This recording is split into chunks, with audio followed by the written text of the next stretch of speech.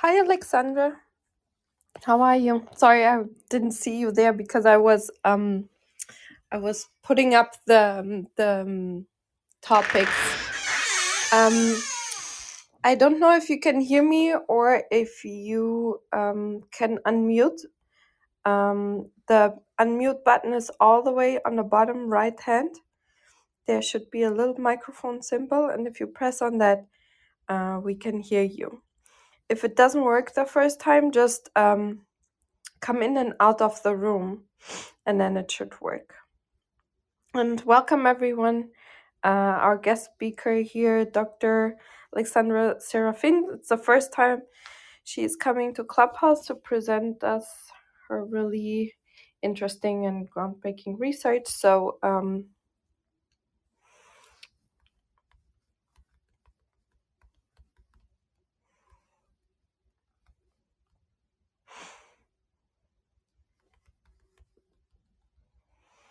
let me text Alexandra if she can hear me, and if not,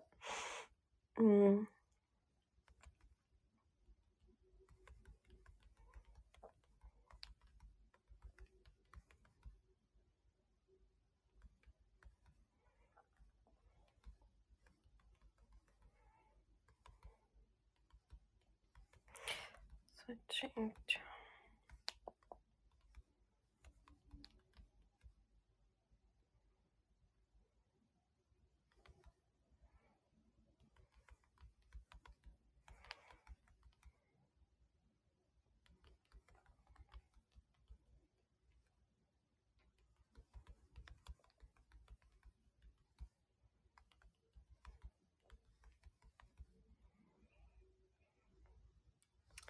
Okay, we'll figure it out. We still have a few minutes. In the meantime, I will put up the slides, and this will be a really interesting talk. I'm really looking forward to it. There are the slides, and oh, perfect. Hi. So to unmute, yeah, there you go. Yep. Hi, Katarina. Can you hear me? Yes, I can hear you. Perfect. Great. Thank you for coming. Yes, thank you for having me. Yeah, I really appreciate it, and I will put up the paper in the chat. I don't know if you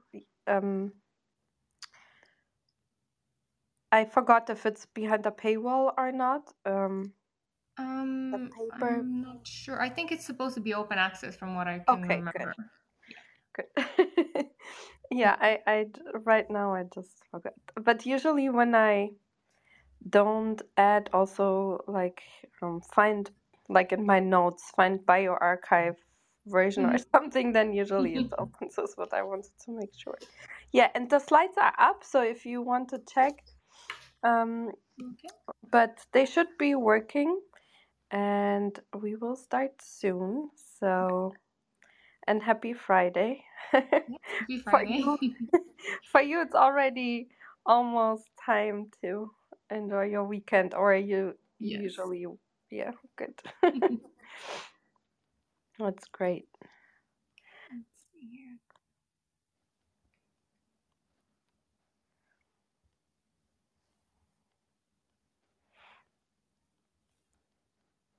Yeah, just to let you know that I'm not trying to be unfriendly. There are things you can only do once you start. So right now I'm sharing it with people that we are starting. Then I'll share it really quick on Twitter that we are about to start, because people are really around the world, so with the time difference it's kind of confusing. So I tell people, okay, it's now. Yeah.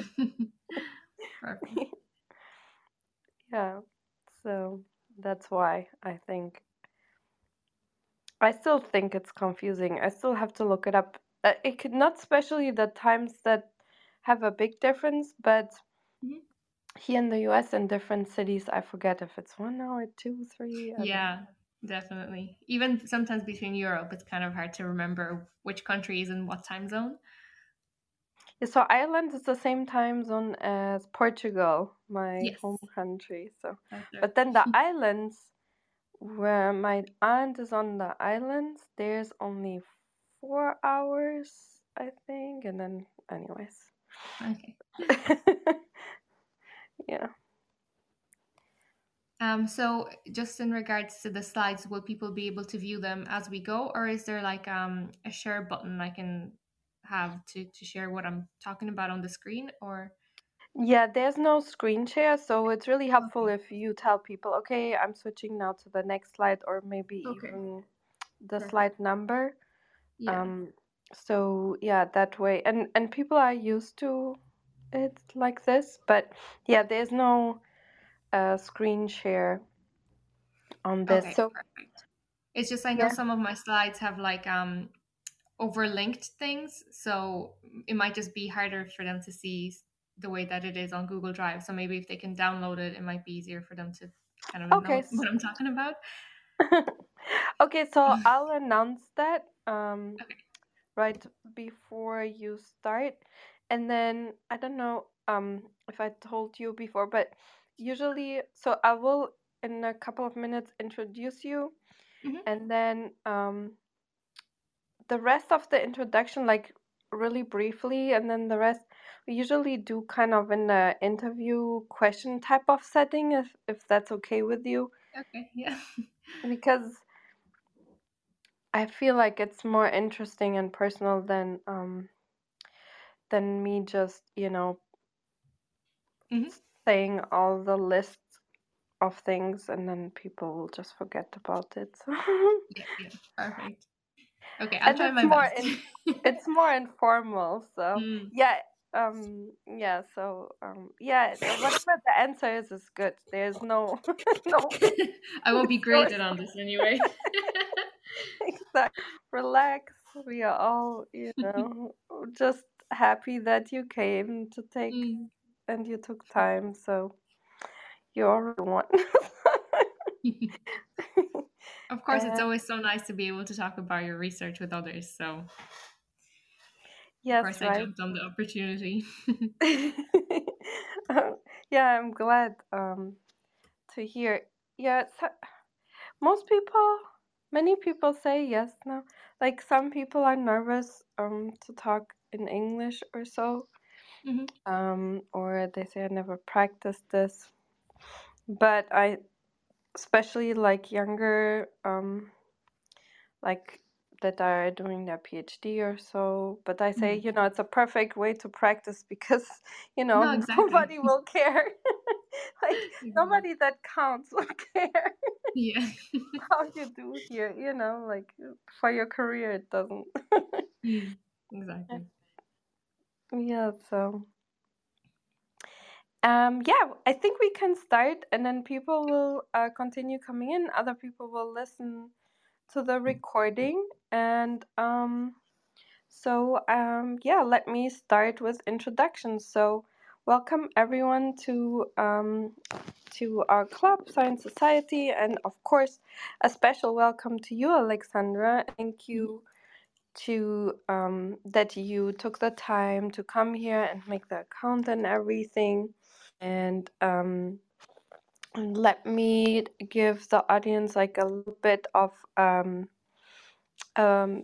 information about you so they know you a little bit. So, Alexandra Serafin is a postdoctoral researcher and a Fulbright scholar. And I really, really liked the short introduction you had on LinkedIn, Mhm. that you you easily adapt to different environments. It's kind of interesting to me, and I will ask about it in the interview. And Okay. yeah, um, she did her PhD. Um, Let me scroll all the way down. Mm. I'm so sorry. So, um, she was a visiting PhD student, a Fulbright scholar, um, at the UC San Diego, from April 2021 till January 2022 in California. And this award of Fulbright Research scholarship was part of her PhD program. And she how did you get the Fulbright scholar? Was it really easy? Was it really like part of your program, or was it something you had to apply for? So Just that's yeah, yeah. So first of all, I just want to say thank you for having me on to your clubhouse and for allowing me to kind of share my science and research with everyone here. In terms of the Fulbright, I wouldn't say that it was easy to get for sure. yeah. Um, yeah, it was quite like a long process as well. Like you have to write your study objectives, your research objectives, your personal goals and aims, and your personal profile, and you submit that and it's reviewed by a committee, and then after you get selected to the second round you have to go for in-person interviews, and then the Fulbright committee then kind of decides who gets the Fulbright scholarship for that particular year, and I was lucky enough to be able to get it. So I'm very thankful for Fulbright for, for selecting me and allowing me to have this research exchange to University of California, San Diego, to their neuroscience department, where I worked with Professor Mark Toshinsky and Professor Kobe Koffler for this project. So all of their team there was so welcoming, and it just allowed me to kind of broaden my range of my knowledge, because I'm mostly based in biomedical engineering. So my engineering background is my main forte. So diving into more like the in vitro and in vivo models was something that I really wanted to explore. And thankfully, due to the research at UCSD, I was able to explore that side a little bit more. Yeah, and so you did before that your bachelor's with honors at the University of Limerick. Was it something the university supported you with to apply for this Um, scholarship? it, in terms of actual supports, like we did have the Fulbright committee, like members of the not the committee, but the organization in Ireland. They do go to several universities in Ireland, just kind of spreading awareness that this such a program exists, and that such an opportunity exists. So we basically just had more of an introduction, like this is what the program is, and if you would like to apply for it you can. So there wasn't that many supports per se. We did have an ambassador, so an ex Fulbrighter residing within the university. Professor Jean McCarthy was the Fulbright ambassador when I was applying, and just having a few meetings over tea with her kind of allowed me to solidify what exactly this proposal should look like, because at the end of the day it is a research proposal. And then apart from that, there hasn't been that many supports because this is more external to the university. So it's just kind of going through it on your own. And again, my supervisor and my mentor, Professor Morris Collins, was involved with that as well. And we also had involvement from the Fulbright hosts at UCSD to kind of tailor what the proposed project will be, and so that it will be aligned to both of our backgrounds and abilities. Yeah, that's interesting. That makes it even more impressive, that it's kind of an independent thing and that you went through it, um, you know, not completely by yourself, but independently. I think Yes, yes, that exactly. that's really impressive. And usually our question is around when you realize that you want to become a researcher. Mhm. Was it something that you always wanted to do when you were a child, maybe already, or was it something that came later and then kind of sparked your interest? Because you seem Yes. to be very driven, right? You do. So Well, yeah. thank you. I'm glad that's how it's presented.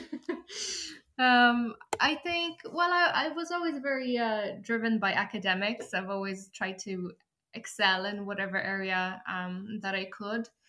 I chose kind of biomedical engineering because my father was an electrical engineer and my mom has her own medical practice. So a lot of the times I would see how my father's background, for example, influence the machines that are used in a biomedical setting. So I think like that amalgamation of those two practices kind of led me to work in biomedical engineering. But in terms of actually wanting to do research, when I applied for my undergraduate degree, I will lie and say that no, I to tell the truth, I didn't really think about research in that area.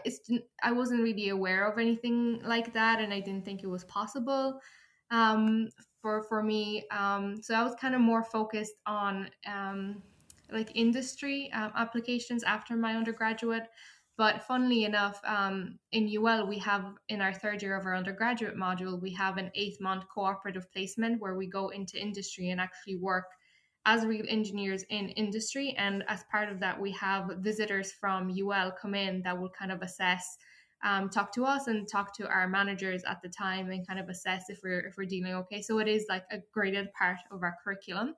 And I think I just briefly mentioned that like maybe my mom wants me to be a professor one day during that interview, and the professor that was interviewing me at the time, then when I came back to the university for the start of my fourth year, so my final year, my third year in my undergraduate degree, contacted me and said, "Hey, we actually have this opportunity that you can do research over the summer, and just see if you like it, if you get a taste for it." So that kind of piqued my interest because I didn't know that anything like that was possible or even going on at the university. So I was very much just focused on studying and passing tests and everything like that. So when I heard about that, I was like, this is very interesting. And you know what? Like, I already know what industry looks like. Why not try research and see if I like it? So it's kind of being open to opportunities that are presented to you. And then once I was in that research environment and I got to spend all of my time, from 9 to 6 every day, working with research, figuring out ways that you can, I don't know, even MacGyver technologies or even experiments in your lab. I found that really interesting, and that was kind of like a passion moment, almost like this like spark just flamed up inside of me, and I was like, this is what I want to do. And then since then, I've been trying to pursue that. So finishing my undergraduate degree, then going on to doing the PhD, and now in my postdoctoral work. So I think that's kind of how it all started, even though, sorry, apologies that it's a really long story. Oh, that's wonderful. It's a wonderful story. It's very encouraging.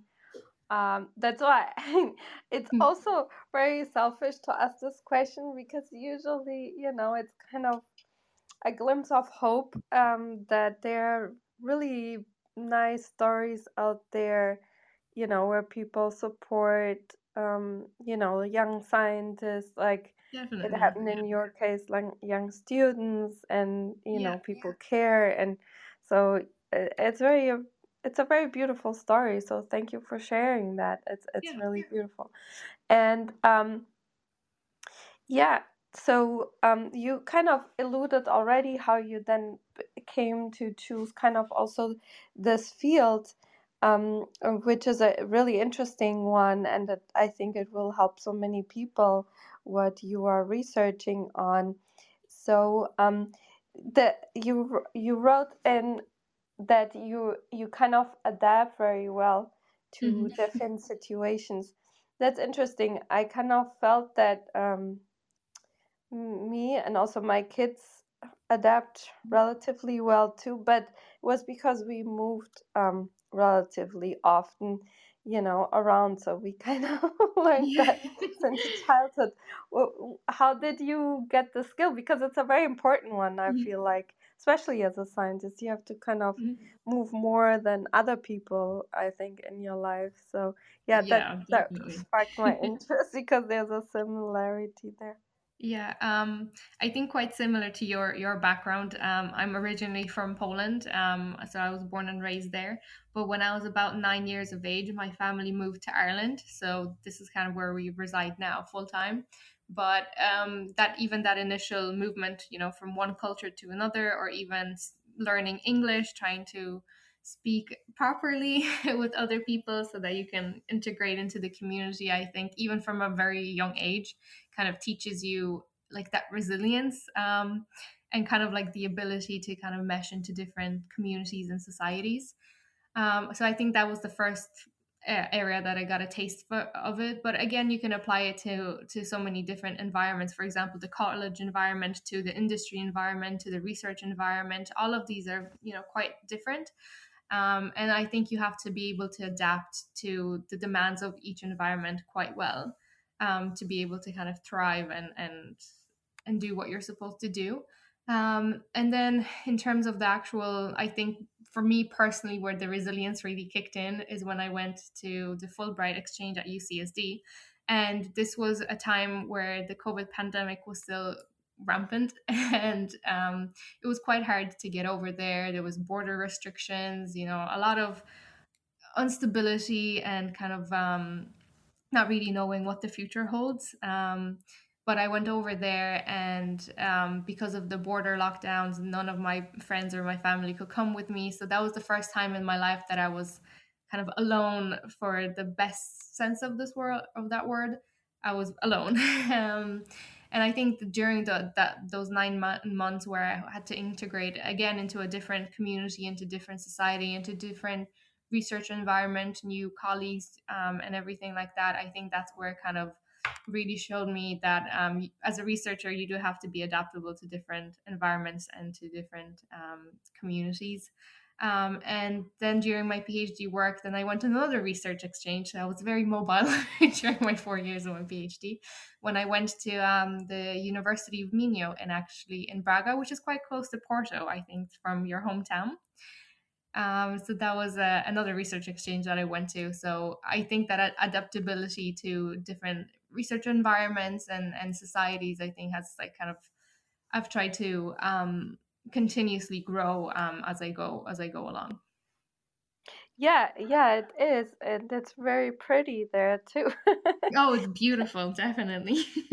Yeah, it's wonderful. And yeah, I thought, that probably this adaptability and resilience comes from moving around. So that's really Mhm. interesting to hear. And congratulations that you did it. And yeah, because I feel that many people say no or don't experience things out of like fear. Um, Yeah, it is quite but challenging, especially like you said, like fear based. How is it going to look? you yeah. know Everything like that. The unknown is quite scary. Yeah, exactly. And we never know, right, how it would have been differently. But Hmm. um, yeah, so congratulations to like how you, to your research, um, Thank and you. then also how you managed your life. So, and the stage is yours. The slides, everyone is on top, pinned on top.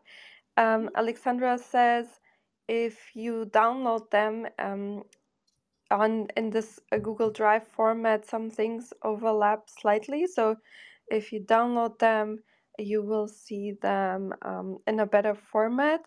And yeah, the stage is yours. Thank you, Alexander. Okay, perfect. Thank you so much.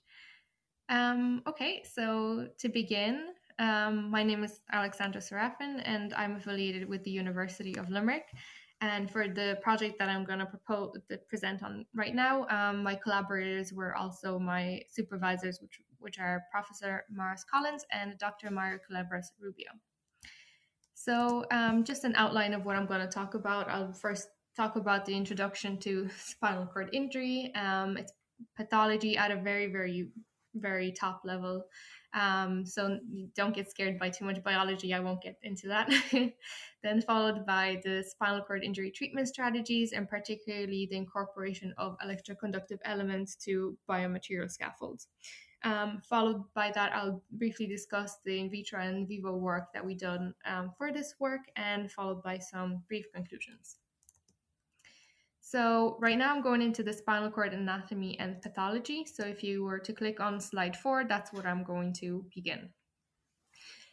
So the main purpose of my project is to treat spinal cord injury. In terms of the incidences rates, about 12,000 new cases of spinal cord injury are reported in the US alone, with motor accidents, falls, or violent acts attributed as the leading cause of these. Spinal cord injury affects mostly young adults, but there are some subsets of elderly patients who suffer from spinal cord injury as well. And you might think, well, why should we care about something that is so small in terms of the incidence rate? And the reason for this is that currently there is no effective treatment for spinal cord injury, and the healthcare alone for that injury amounts to about $10 billion per year in the US alone. And this is due to the fact that depending on the area in which your spinal cord injury happens, you can, for example, be paralyzed from the neck down if you sustain a spinal cord injury in your cervical area of your spine. So then we're talking about around the clock care, help with breathing. Basically, it's quite challenging then, and that's why some of the healthcare costs are so high. And as you can imagine, spinal cord injury also affects not only your day-to-day life, but also your mental health in a significant manner. About 50% of people falling for spinal cord injury report severe mental health issues as a result of that. In terms of the clinical aspects that are currently available, the main focus right now is just on rehabilitation and prevention of further damage. So as it currently stands, there isn't a one true and tried tested way that we can treat spinal cord injury. So that is what this project focuses on. So if you click onto slide number 5, you will then see the anatomy of the spinal cord. So very briefly, the spinal cord sits into the vertebral canal in the spine, and it is composed of the dura mater, the pia mater, and the arachnoid mater. The main purpose of your spinal cord is to connect nerves in your body to your brain, basically acting as a message carrier via sense. So anything that you touch, that you see, smell, anything like that is transmitted from your body to your brain, where the brain processes this information and then sends out that information back again through your spinal cord to then have a particular reaction. And as you can imagine, disruption of this nerve network can result in injury of the spinal cord. So moving on to slide number 6. In terms of the spinal cord anatomy, there are two main components of the spinal cord, the gray and the white matter. The gray matter consists of neuronal cell bodies, axon terminals, glial cells, dendrites, as well as nerve synapses, while the white matter consists of myelinated axons, which surround the gray matter. Moving on to slide number 7, the composition of the spinal cord. So the extracellular matrix of the spinal cord is mostly composed of hyaluronic acid, collagen type 4, fibronectin, glycosaminoglycans, proteoglycans, proteins, axons, neurons. So all of these different spinal cells, as well as glial cells and astrocytes. So it's a very complex tissue. Then moving on to slide number 8, when we're talking about tissue engineering and biomedical engineering, a lot of the time we're trying to create biomimic environments of the host, of the native tissue that we're trying to replicate. And a big part of that is you also have to look at the biomechanical aspects of such tissues. So for the purpose of this project, we initially started with a literature review on the biomechanics of the spinal cord. And unfortunately, there isn't that much data out there on the tests conducted for this, but generally, within the field. Down at the bottom, you can see the spinal cord Young's modulus of about 1 megapascal is often referred to as what we're trying to mimic. Then in terms of the actual spinal cord injury, in the injured spinal cord, astrocytes, so these are one of the primary cells of your spinal cord, become reactive and form a glial scar around the periphery of the lesion. So that is basically the main barrier to regeneration, that glial scar. And then macrophages and microglia, which possess a similar role to macrophages innate to the CNS become activated to clear up that debris and dead cells. So basically, if you see macrophages and microglia, they're basically signs of inflammation in the area and that an injury has occurred. And one of the key leading things in this uncontrolled inflammatory response, which happens after spinal cord injury, leads to even more neuronal and tissue damage. So, unfortunately, as it stands, the spinal cord has very, very little ability to self regenerate following an injury to the spinal cord. So, that is kind of what we're trying to accomplish with tissue engineering. So, moving on to slide number 10.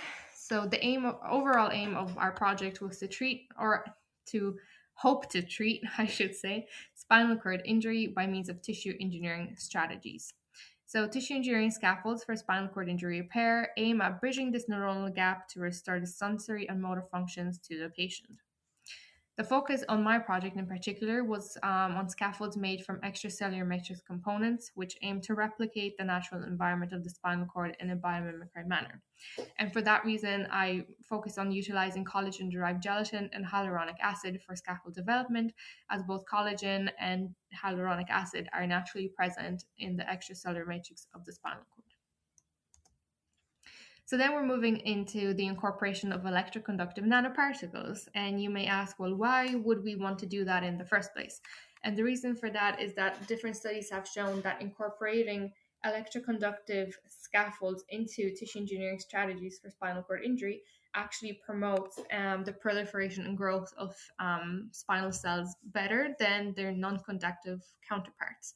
So we wanted to investigate different ways that we can incorporate these electroconductive nanoparticles or elements.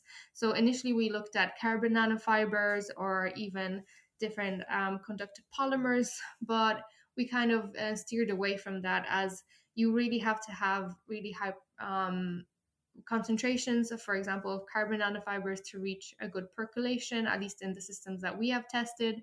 And also you're kind of looking at their cytotoxicity can be quite high as well. So the reason for this, we decided to synthesize our own electroconductive p-dot nanoparticles. In terms of p-dot PSS, which is a commercially available conductive polymer, which is also readily used within the tissue engineering field. We wanted to move away from p-dot PSS specifically because the PSS component has been found to be to not be very biocompatible when the tissue breaks down in vivo. So we wanted to get rid of that insulating PSS component, which the p-dot in its current formulation requires to be soluble in water. And so that we wanted to create our own nanoparticles, which did not have to have this PSS component. So how we went about this, so if you move to slide number 12, we synthesize these nanoparticles by means of mini emulsion. So the continuous phase and the dispersed phase are mixed together by means of ultrasonication, and the surfactant used for that was PDA-DMAC, and EDOT was the monomer. And then these are mixed by means of ultrasonication, which forms small nano droplets, which are then stabilized by the surfactant. And then we added an oxidizing agent, which is iron 3P telosulfonate hexahydrate, so FETOS for short, to start the reaction, with the nano droplets then acting as nanoreactors. So if you move to slide number 13, you will see the characterization of the p-dot nanoparticles. In the SEM on the left, we found that these nanoparticles have a diameter of about 187 nanometers and are quite stable with a nice round morphology. In terms of the hydrodynamic size, they're about 330 nanometers then, just because of the water content. Then from the, like I said, from the SEM analysis, these nanoparticles are round and stable.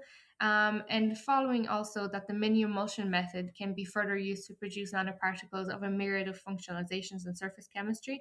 For example, instead of the PDA-DMAC as a surfactant, we can, for example, use HA as a surfactant. And then that changes how the nanoparticle can interact with with cells or with different environments.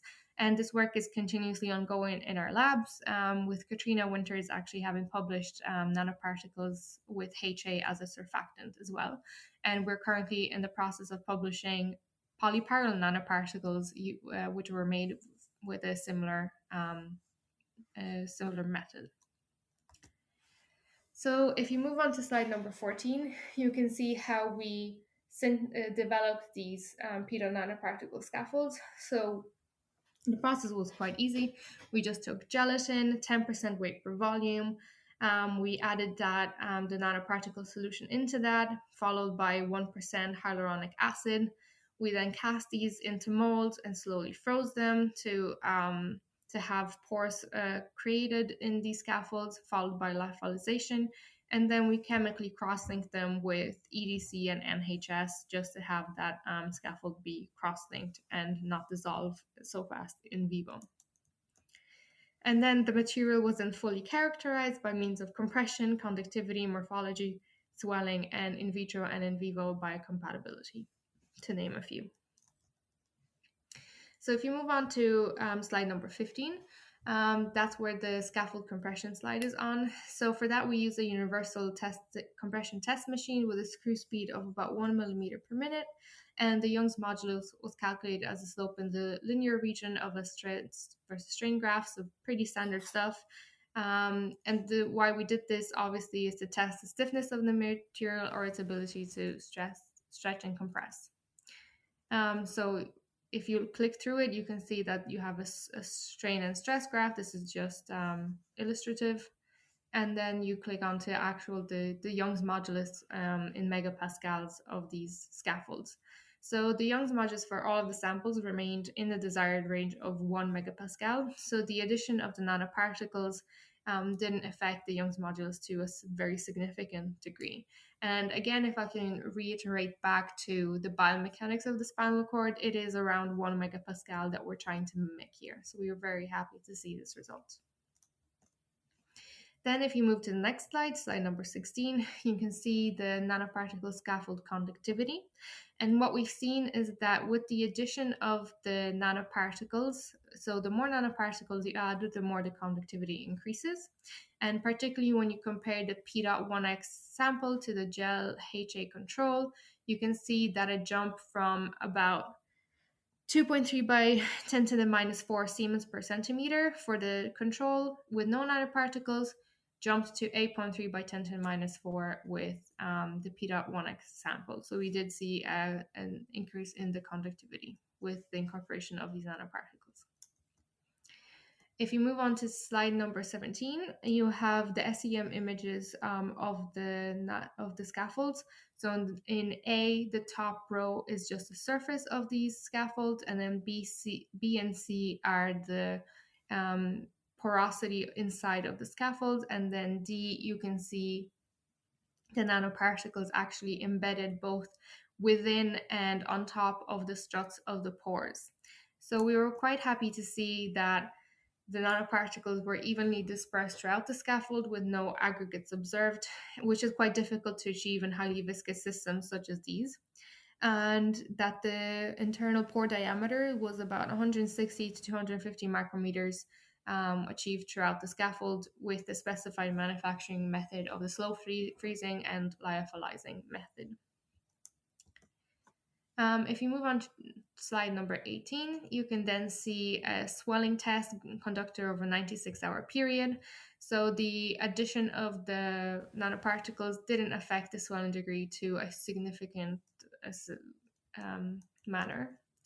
And maybe just in case some people are from different backgrounds. So the reason why we're studying swelling properties in tissue engineering, it's one of the most important parameters in hydrogel characterization, as it informs on the volumetric changes the hydrogel or scaffold will undergo by means of solvent absorption.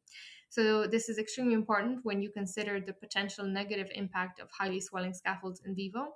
So for example, if you have a lesion that you're trying to fill with a specific hydrogel, and if when implanted in vivo and the scaffold or the hydrogel swells to a very high degree, it can then impact the surrounding tissue by basically forcing the tissue or things like that. So we basically don't want the scaffold to swell to an extremely high degree. So we want that controlled swelling and degradation.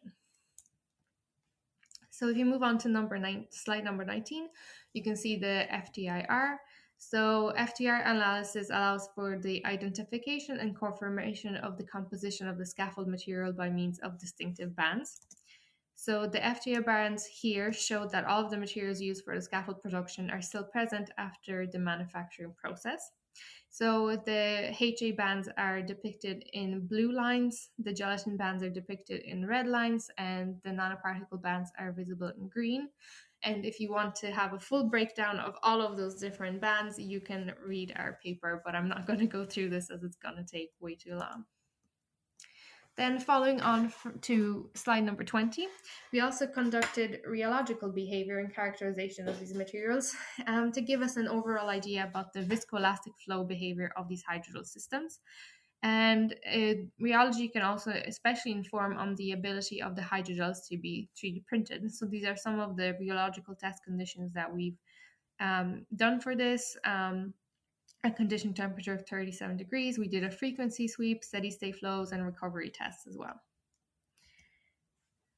So in terms of the storage and loss modulus, as the frequency is going up, you can have an increase in the storage and loss modulus, but due to the fact that the storage modulus was higher than the loss modulus, then the hydrogels are deemed to be within their elastic response. Then if you click onto slide 21, the first graph you can see with an increase in shear rate, the viscosity for all samples goes down. And you can see that the viscosity of the nanoparticle scaffold hydrogels is higher than the control with no nanoparticles. And then if you look at the recovery, so this basically informs that these hydrogels have a shear thinning capability, which is what you want in a 3D printing scenario. And then if you look at the second graph, you can see that for the first 60 seconds, the stress on these hydrogels is very, very low, and that the first 60 seconds simulates the material being put inside the printing cartridge for 3D printing, but no pressure is exerted on the material yet. Then within the next 10 seconds, from 60 to 70 seconds, you have a very high increase in the shear rate, and that simulates the material being extruded through the nozzle, so basically being 3D printed. And then following that, you're particularly looking for from 70 to the next 60 seconds, you're looking at removing that high shear stress again, which again simulates the material being left alone after the printing process. So in particular, we're looking for that recovery following that high shear stress and how fast that recovery happens. So for example, if you have a very low recovery afterwards, then you can, for example, say that your material is gonna kind of spread around and not maintain shape fidelity after it's being printed before you can introduce a cross-linking scenario, well, depending on which 3D printing method that you use. But overall, this just gives us an idea of how these materials can be 3D printed. And what we've seen in these ones is that there's a very high recovery in a small period of time following this simulation of 3D printing, and that when compared to the control, the addition of the nanoparticles increases this recovery as well. And we actually were able to successfully 3D print these materials as well. And I think they're in the supplementary data in the publication as well. So now I'm going to move on to the detailed in vitro and in vivo studies of this project. So for that reason, I traveled to the University of California, San Diego, to the neuroscience department. So I was very happy when I had sun all year round, because currently where I am in Ireland, it's mostly just rain all the time. So it was a very nice change of scenery. Then moving on to slide number 23. So in terms of the cytotoxicity, mesenchymal stem cells were first used to test the initial cytotoxicity of these materials. So the MSCs were first seeded on conductive scaffolds, and then they were stained by different cellular tests, such as Alamer blue, live dead markers, and then they were fixed and stained with DII and DAPI, and following on from that, we visualized these cells as well. In terms of the initial study with Alamer Blue, Alamer Blue basically allows to see how well your cells are proliferating. And so it's like an indirect test of cytotoxicity. So if your cells are in a very highly stressful or toxic environment, they're not going to be happy and they're not going to proliferate or divide. So we take that more replication or more the more the cells are dividing, basically, that they are in a good healthy environment. So when MSCs were tested with these scaffolds, we seen that constant proliferation rates over a 96-hour period indicate that these scaffolds are probably not cytotoxic. Then if we move on to the next slide, you will see a lot of live and dead staining. So the first row with the green cells is a live dead stain. Followed that from below that, you can see a pinkish bluish image, which is the DII and DAPI. So DII basically just colors the cells, and DAPI colors the nucleus of the cells. So with the blue channel is just DAPI, and the red channel is just the DII. So in terms of the live and dead staining for all of the scaffold samples, we saw a very high viability of the MSCs. And all of them were above 86%. So even compared to the control, the PDOT had a higher viability than the control by like 2%. So from that, we can gather that the viability of these cells is very similar to the control with no nanoparticles, indicating that both the PDOT scaffolds do not pose cytotoxicity issues to MSCs. So if you move on to slide number 25, from the great results that we've gotten from the in vitro study, we then wanted to move to the in vivo study to see how these materials actually behave when implanted in situ. So for that reason, we chose a rat model. So male Fisher rats underwent a full transectional spinal cord injury at the T3 level with the P.1x scaffold implanted into the lesion site. And then 4 weeks post-implementation, the rats were sacrificed and the tissue of interest was excised. So if you move on to the next slide, just if you are very queasy with blood, you might want to look away. But there are some images that we took during the actual implantation. So on the left, you can see the spinal cord surrounded by the dura mater, and the hole inside is that 2 millimeter gap where we excise the native spinal cord. And then on the right, you can see the PDOT material, the black thing, being implanted into the spinal cord. And then following the 4 weeks of implantation, at the bottom you can see the spinal cord still with some of the vertebra remaining, and then the spinal cord with the PDOT material implanted in the spinal cord next to the ruler as well. So then if you move on to the next slide, in terms of the immunohistochemistry, these tissues were then sectioned using a cryostat mounted on slides and were stained by means of immunohistochemistry and then visualized. So we chose 4 primary stains. So those were axons, which were stained in NF200. The reactive astrocytes were stained by GFAP. Microglia were stained with IBO1, and macrophages were stained with ED1, as well as we also did Nissl staining on these scaffolds as well.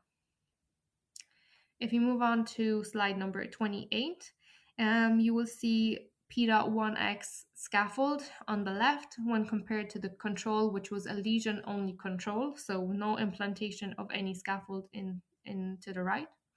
And NF200, which is in green, stains axons, and GFAP stains reactive astrocytes in red. So these reactive astrocytes are indicators of glial scar presence, which I mentioned at the start. So glial scar is the main barrier to regeneration of the spinal cord following injury. So on the left, you can see that the GFAP staining was not in direct contact with the scaffold. So the lesion site and the scaffold is indicated by these white lines, and the GFAP periphery is indicated by the white arrows.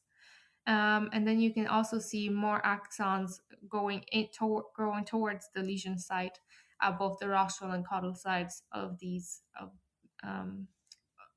slides.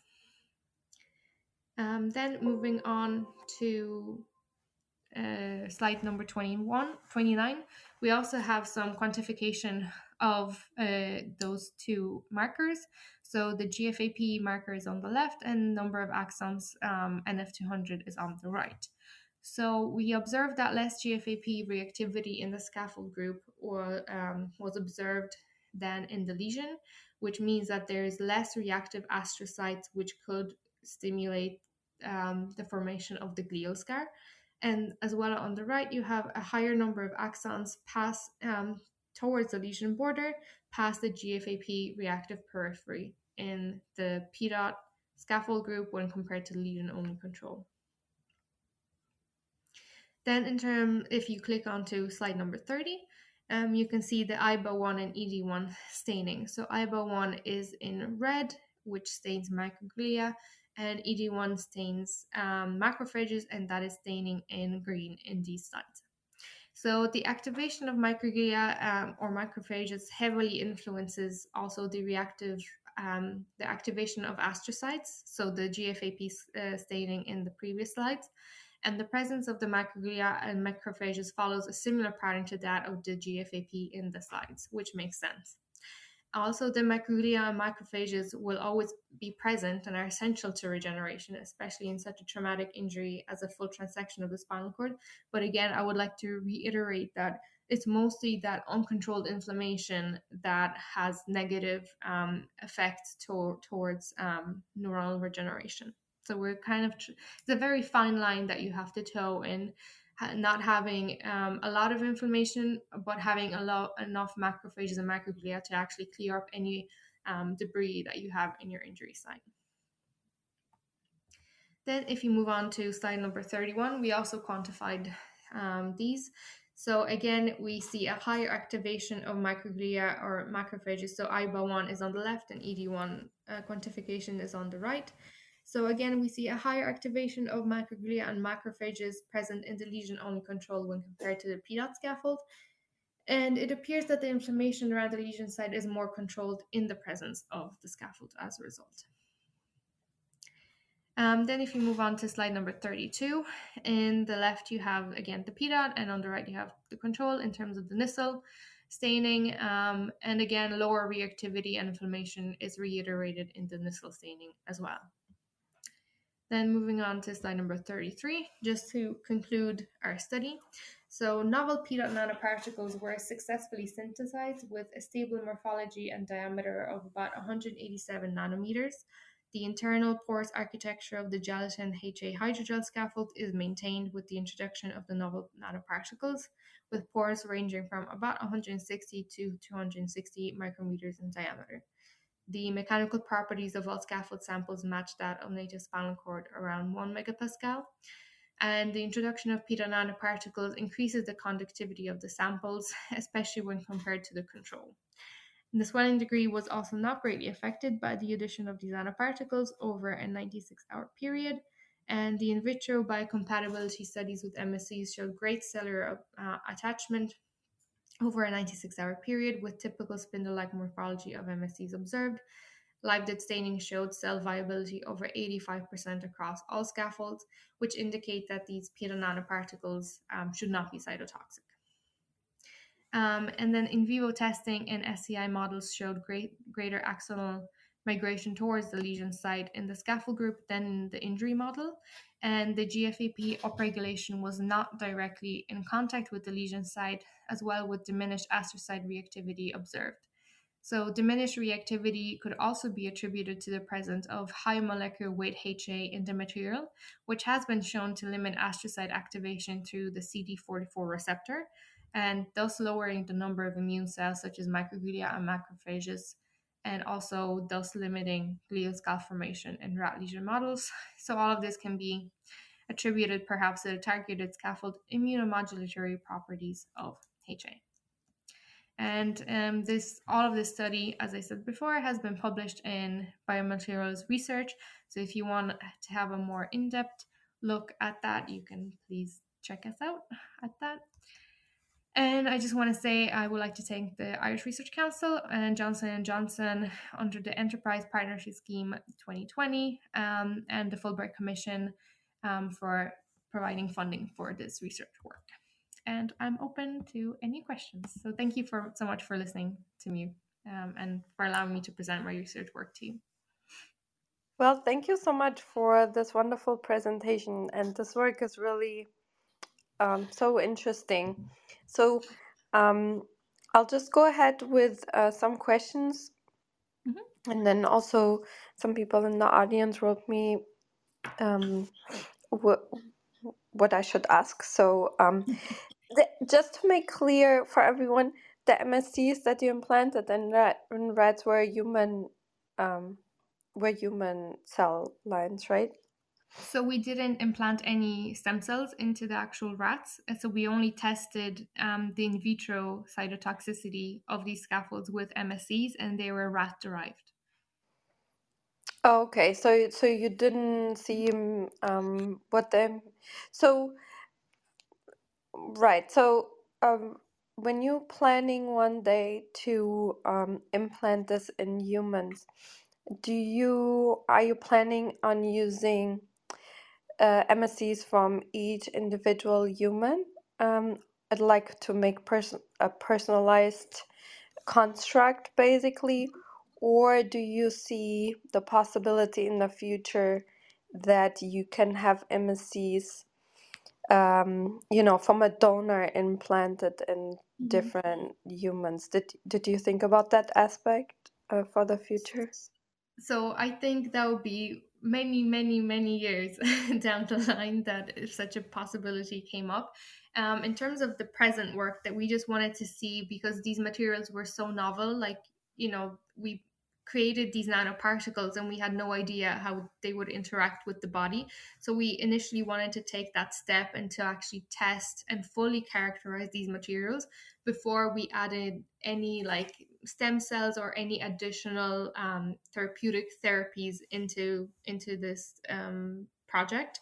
But I think further down the line, because this was such an initial observation of how these materials behave, I think further down the line there is the capability of perhaps adding specific stem cells into these scaffolds. I think a big caveat in regards into implantation of stem cells is that you really have to look at how they're going to survive in situ before you can get a full vascularization to kind of connect with them.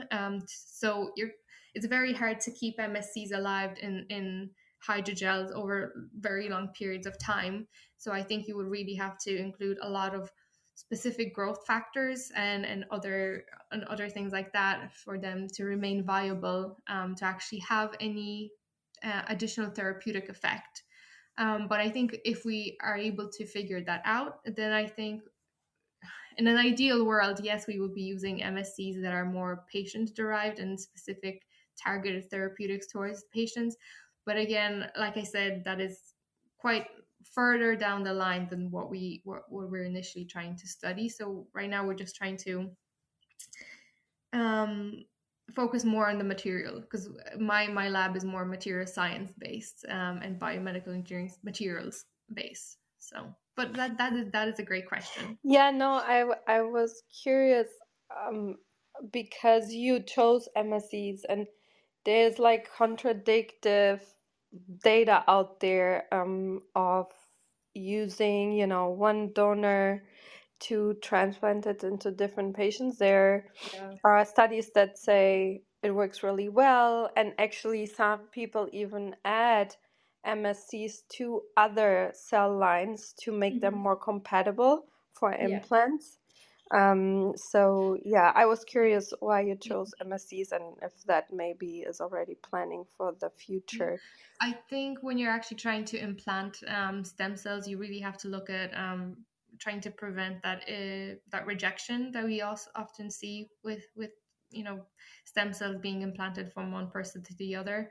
So I think it's quite hard to achieve that at the present moment. But again, my specialty isn't in stem cells; it's more in materials. So if there's any stem cells experts here right now. Maybe they could chime in. Well, I contracted for a while for a stem cell company, and Mhm. yeah, we were starting to use MSCs exactly for that Mhm. reason, with the hope that um, because there are studies out there that kind of show that there's a low rejection rate Okay. with Perfect. MSCs. Yeah.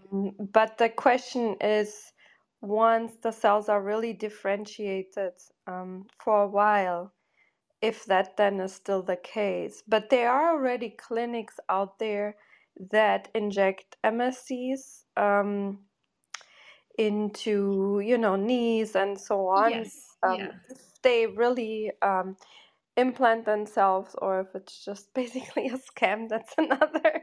That's all. Yeah, I'm always You reading know. those papers with a grain of salt, to how well that works. But maybe it's just me being cynical, and if I'm offending anyone with that, I apologize. No, no, I agree. So, but it would be, no, why I'm asking that is, I always think about, I try to add up the cost more or less in my head for these implants and how many people will be able to afford Yeah, these.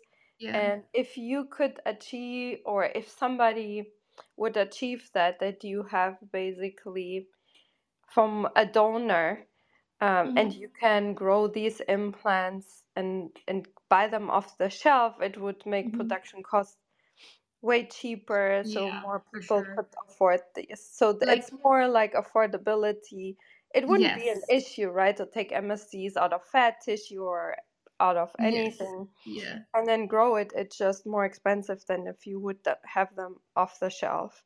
And exactly. Yeah. also the materials you use for the gel, basically, are they largely available? Is it something, Hmm. or in the state you are at right now, or if you would need to scale it up basically for patients, for a larger population of Yeah. patients, would you need to adjust anything?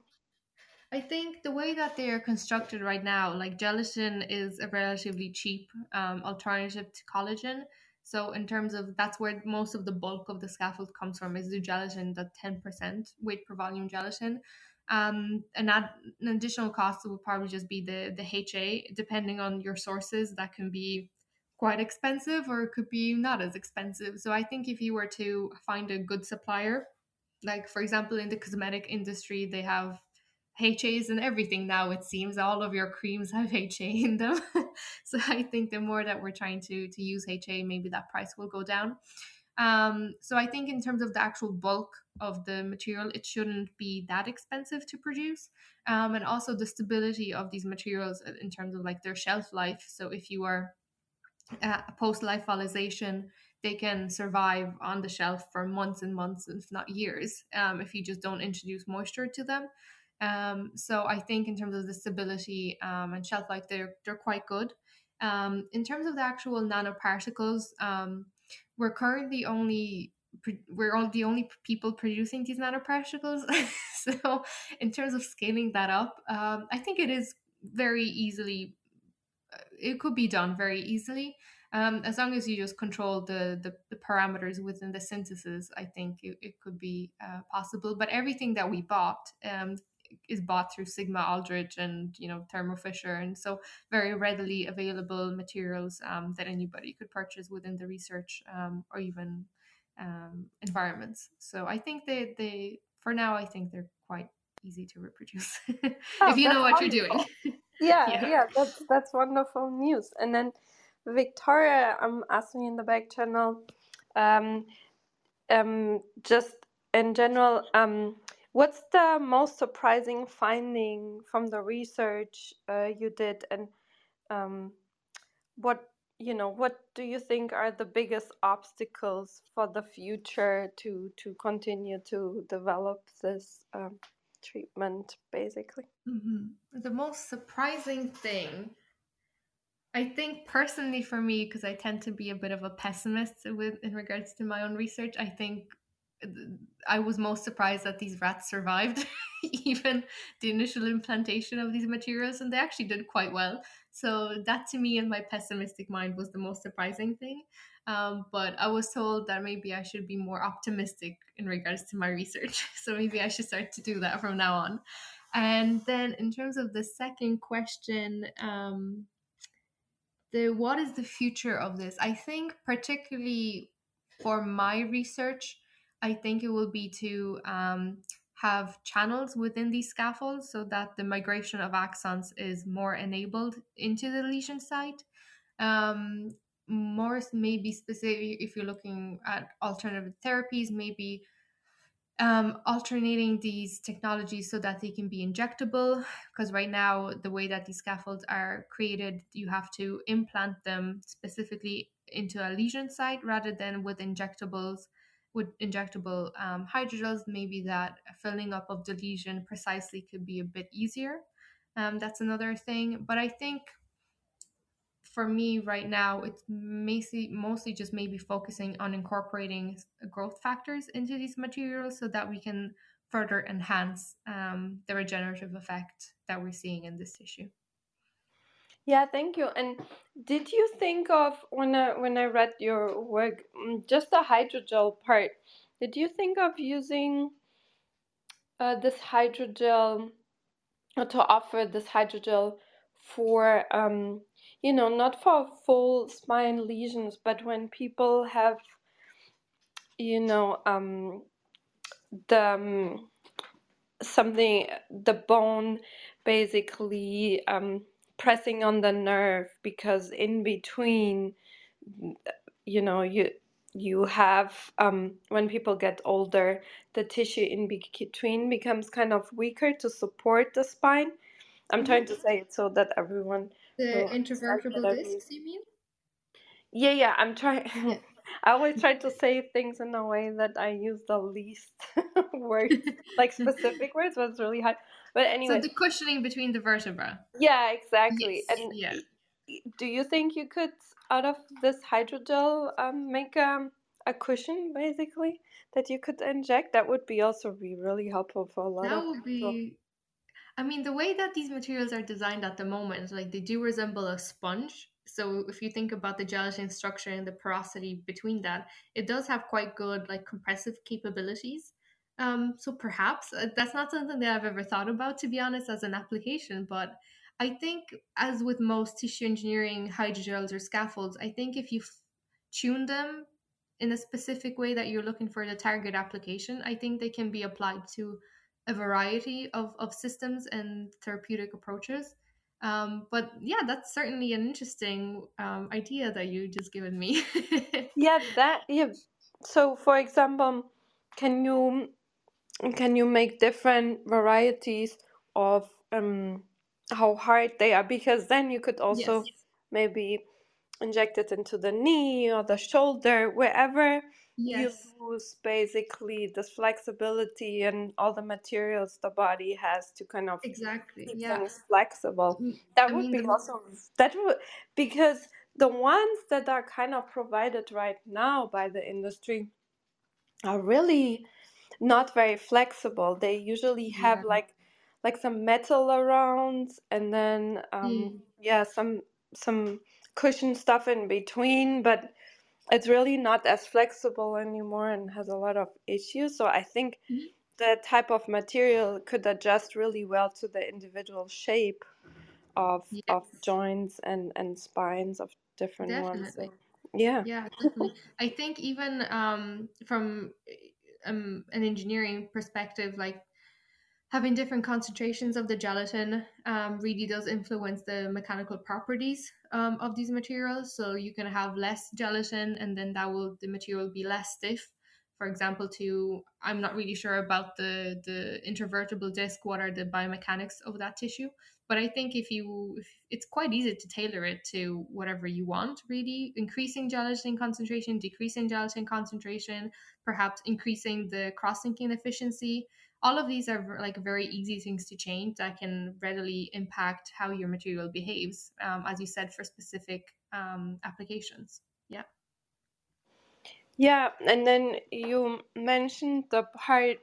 Yeah, I think that would be amazing and probably the most, straightforward application while you Yeah. do all the research with stem cells. Yeah. And Which then, is quite hard because I've worked yes, with neuronal stem cells as well, and sometimes you look at them wrong and they all die. So, I know. Yeah, that's why I thought maybe MSCs and then differentiate them in the body. hmm, You implant MSCs with some specific growth factors and yeah, factors to make them define into the right neurons, and then hmm, you implant and try to let them do it in the organism, and yeah, hopefully the organism helps. yeah, definitely.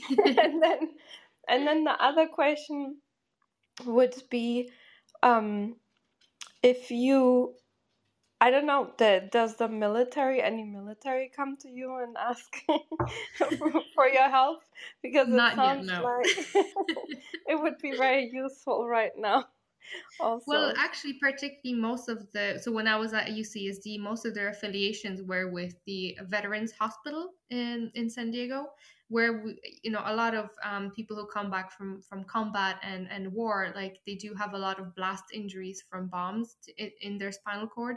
So that is something that the military is investing heavily in at the moment. I'm not sure how it is in other hospitals or even within Europe, but I just know that that is what something that they're investigating in the Veterans Hospital in UCSD. But no one has So, contacted me yet. oh yeah. I am open. My LinkedIn is open. Well, because I feel like that would be really interesting. Yeah, for the future.